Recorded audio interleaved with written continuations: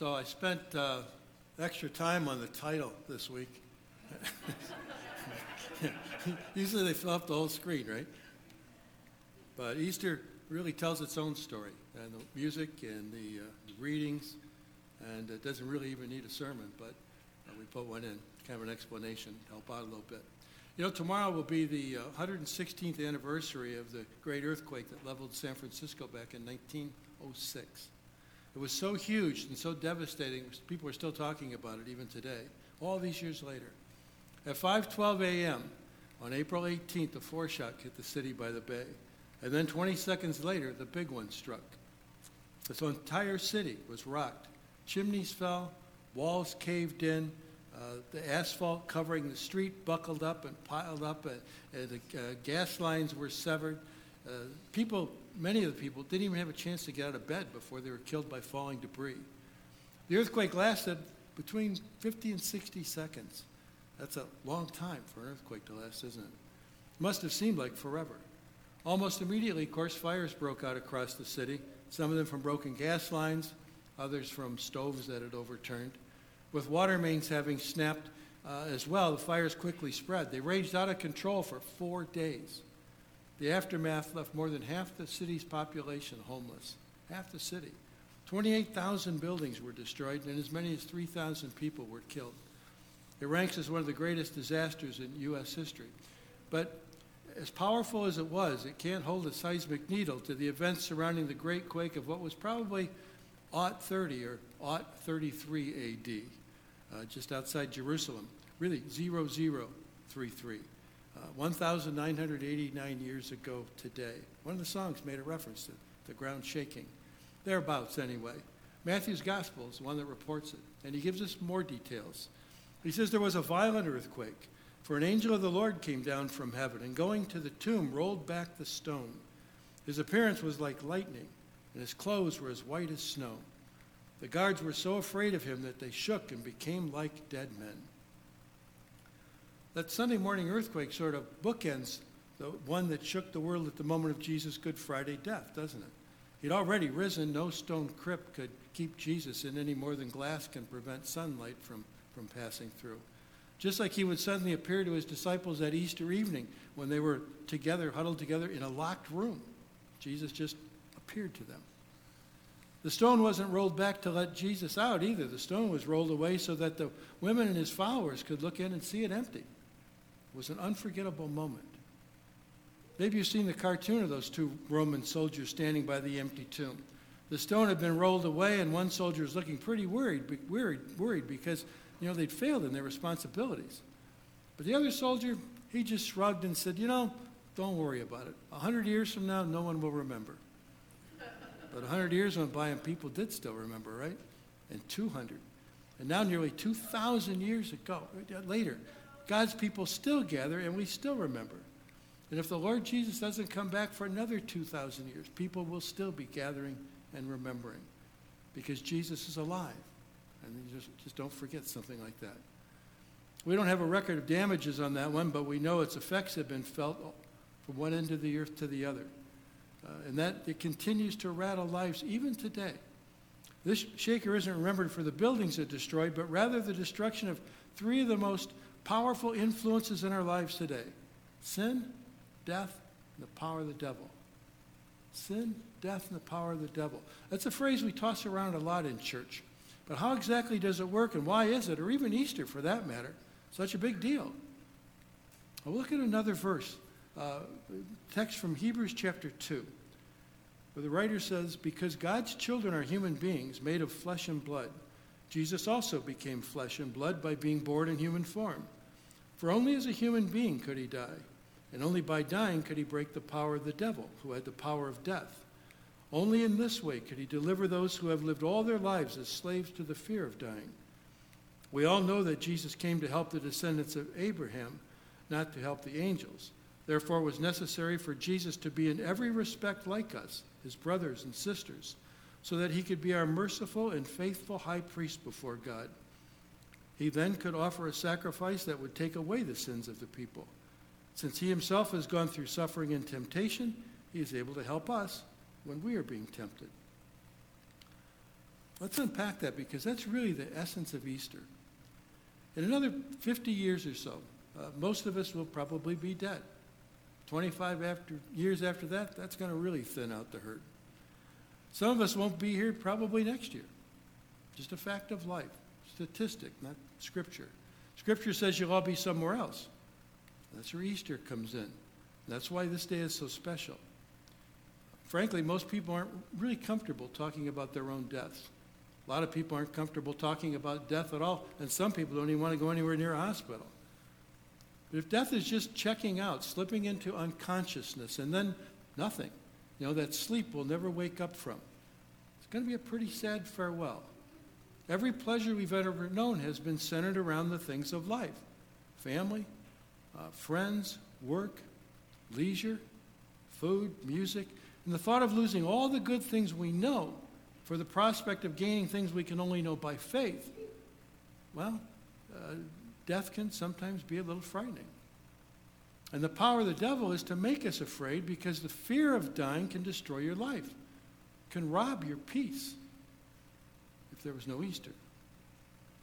And if we're created in the image of God like the Bible teaches, and if he's holy and just and worthy of our love and devotion, just like the Bible teaches, then he's justified in being angry over our sins. And we've all sinned. We've all demonstrated at one time or another our blatant disregard for his guidelines, our indifference and distrust and preference for other things. You see, either way, when the Bible says we're enslaved by sin and death, it knows what it's talking about. But God's own word tells us something else about him, that he's a God of love. And it says that he wants everyone to be saved, to spend eternity with him in heaven. And so he did something about it, not because he owed us or because we deserved it, but out of love, unconditional love. The reading from Hebrew began, because God's children are human beings made of flesh and blood. Jesus also became flesh and blood by being born in human form. The story of Jesus is the story of our salvation, a story of how he became one of us so that our fear of death might be taken away. Now, Jesus wasn't always flesh and blood. He's eternal, but he was spirit before that first Christmas. The Gospel of John says that he was there at creation and that nothing was created without him. It was because the children he loved and wanted to save were human that he took on that same human nature. Jesus was true God and would always be true God. But he became also true man, born of Mary. And one of the reasons he did this was so that he could die. Seriously. The women headed to the empty tomb early on Easter Sunday morning had no illusions of finding any life there. They weren't expecting to find anything new.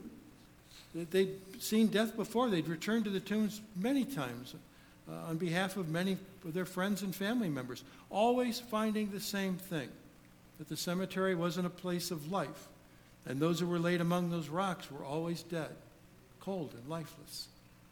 And that's why they came with spices that morning. You didn't bring those unless you were expecting to find death among the stone tombs. Jewish burial rites at the time meant anointing the dead body with spices to hasten decomposition and kind of cut down or cut back or cover the smell. And then a year later, they would come back and collect the bones that were left and put them in a stone box called an ossuary. And that fit in a niche at the back of the tomb. That way that same tomb could be used over and over for the same purpose. But that morning they came to anoint the body of the one they'd hoped would bring new life to a world that so desperately wanted it. When Jesus of Nazareth had been with them, they felt like anything was possible. They'd seen people healed from disease. They'd seen demons cast out with just a word. They'd even seen the dead brought back to life. They'd heard him talk about the kingdom of God, which sounded to them like a whole new world, sustaining a different kind of life than the one they were used to. A world where the first would be last and the last first. A world where violence and pain would be no more.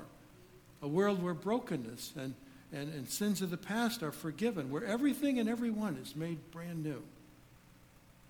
But now he was dead, and the familiar burial work of the old world needed to be completed. They weren't certain they were certain that they'd find no signs of life among the tombs. They'd laid his cold, dead body there themselves on Friday, before the great stone was rolled across the opening, sealing it, before the Sabbath on Saturday when no work was allowed to be done. They wondered among themselves how would they ever manage to move that stone so they could enter the tomb and finish their work. But when they arrived, they found it had already been rolled away. The lifeless body they expected to find inside, gone. The angels found waiting. They found waiting instead. Asked them, "Why do you seek the living among the dead? He's not here, but is risen." Christ has risen. 3 simple words that forever changed their lives and ours. Why do you seek the living among the dead? Why are you looking for signs of life in a graveyard? He is risen. They said, "Remember how he told you while he was still in Galilee, that the Son of Man must be delivered into the hands of sinful men and be crucified and on the 3rd day rise." And they remembered his words. "Go quickly and tell his disciples," ordered the angels. And they did. The women beat feet. They were confused. They were afraid. They're filled with questions. What did this mean? How could it be? Joy was mixed with fear. Jesus is alive. They trembled as they ran from the tomb. Now, Jesus died so that we might live, so that we might know the life God wants for us beyond this life. According to his divine nature, Jesus could never have been killed, but there was a price to be paid for our sins, the sins that had condemned us, and so he stepped down from heaven and became one of us. He stepped into our world so that he could die in our place. That's what love does. It embraces suffering and death for the life of others. The next section from the book of Hebrews we read from says this, explains it really. "For only as a human being could he die, and only by dying could he break the power of the devil, who had the power of death. Only this way could he deliver those who have lived all their lives as slaves to the fear of dying. By his dying for us, Christ rendered powerless the one who wielded the power of death," it says. In dying, Christ defeated the power of the devil to threaten us with death. He took away his ability to destroy lives and with his threat of death, and he did it willingly for us. No longer do people have to live in a dream world of denial and escape and distraction. No longer do they have to turn away when death stares them in the eye. And that reading goes on to say that it was necessary for Jesus to be in every respect like us, his brothers and sisters, so that he could be our merciful high priest before God. He could then offer a sacrifice that would take away the sins of the people. Some Bibles read so that he could make atonement for there, or maybe make reconciliation for, or even make propitiation for. But they all mean the same thing. They mean that God's demand for justice was satisfied.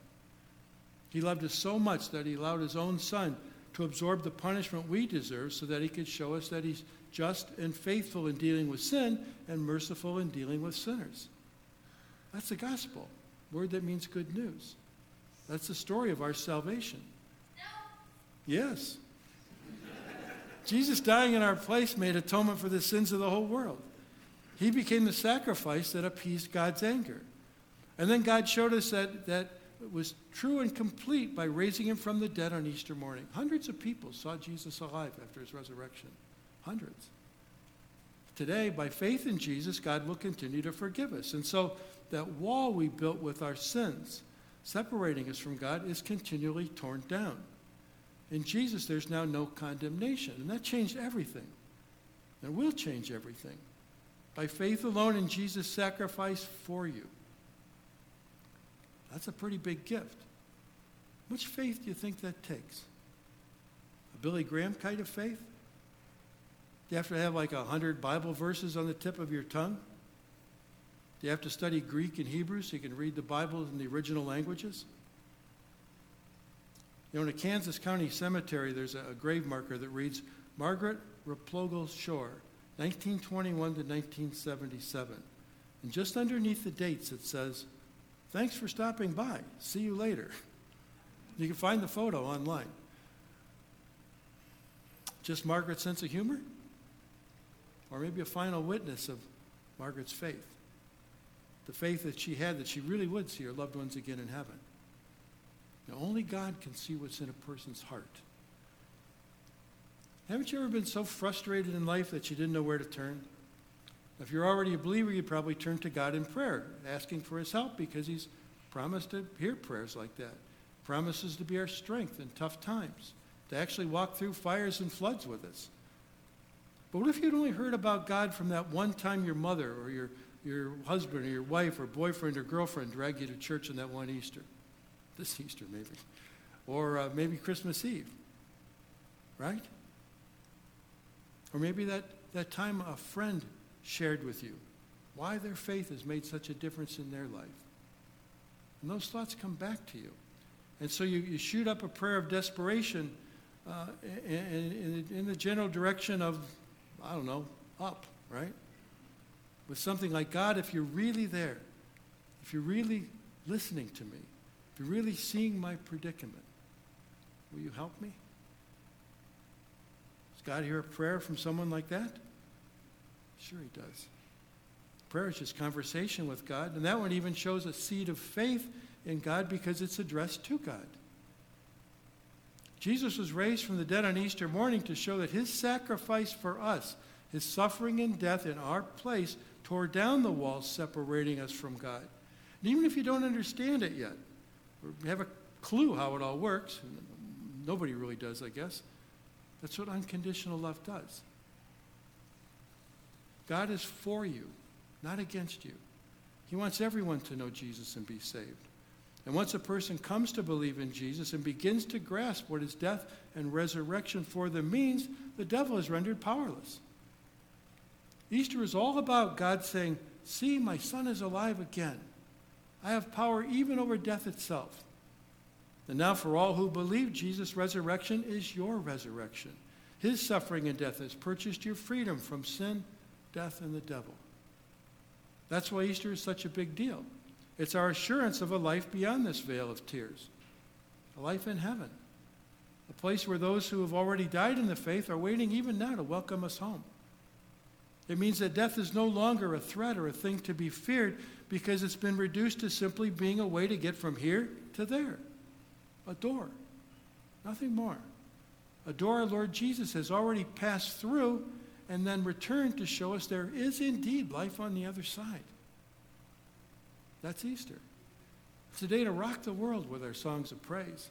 A day to decorate the church with Easter lilies. A day for kids to hunt Easter eggs, the egg being a symbol of life and rebirth.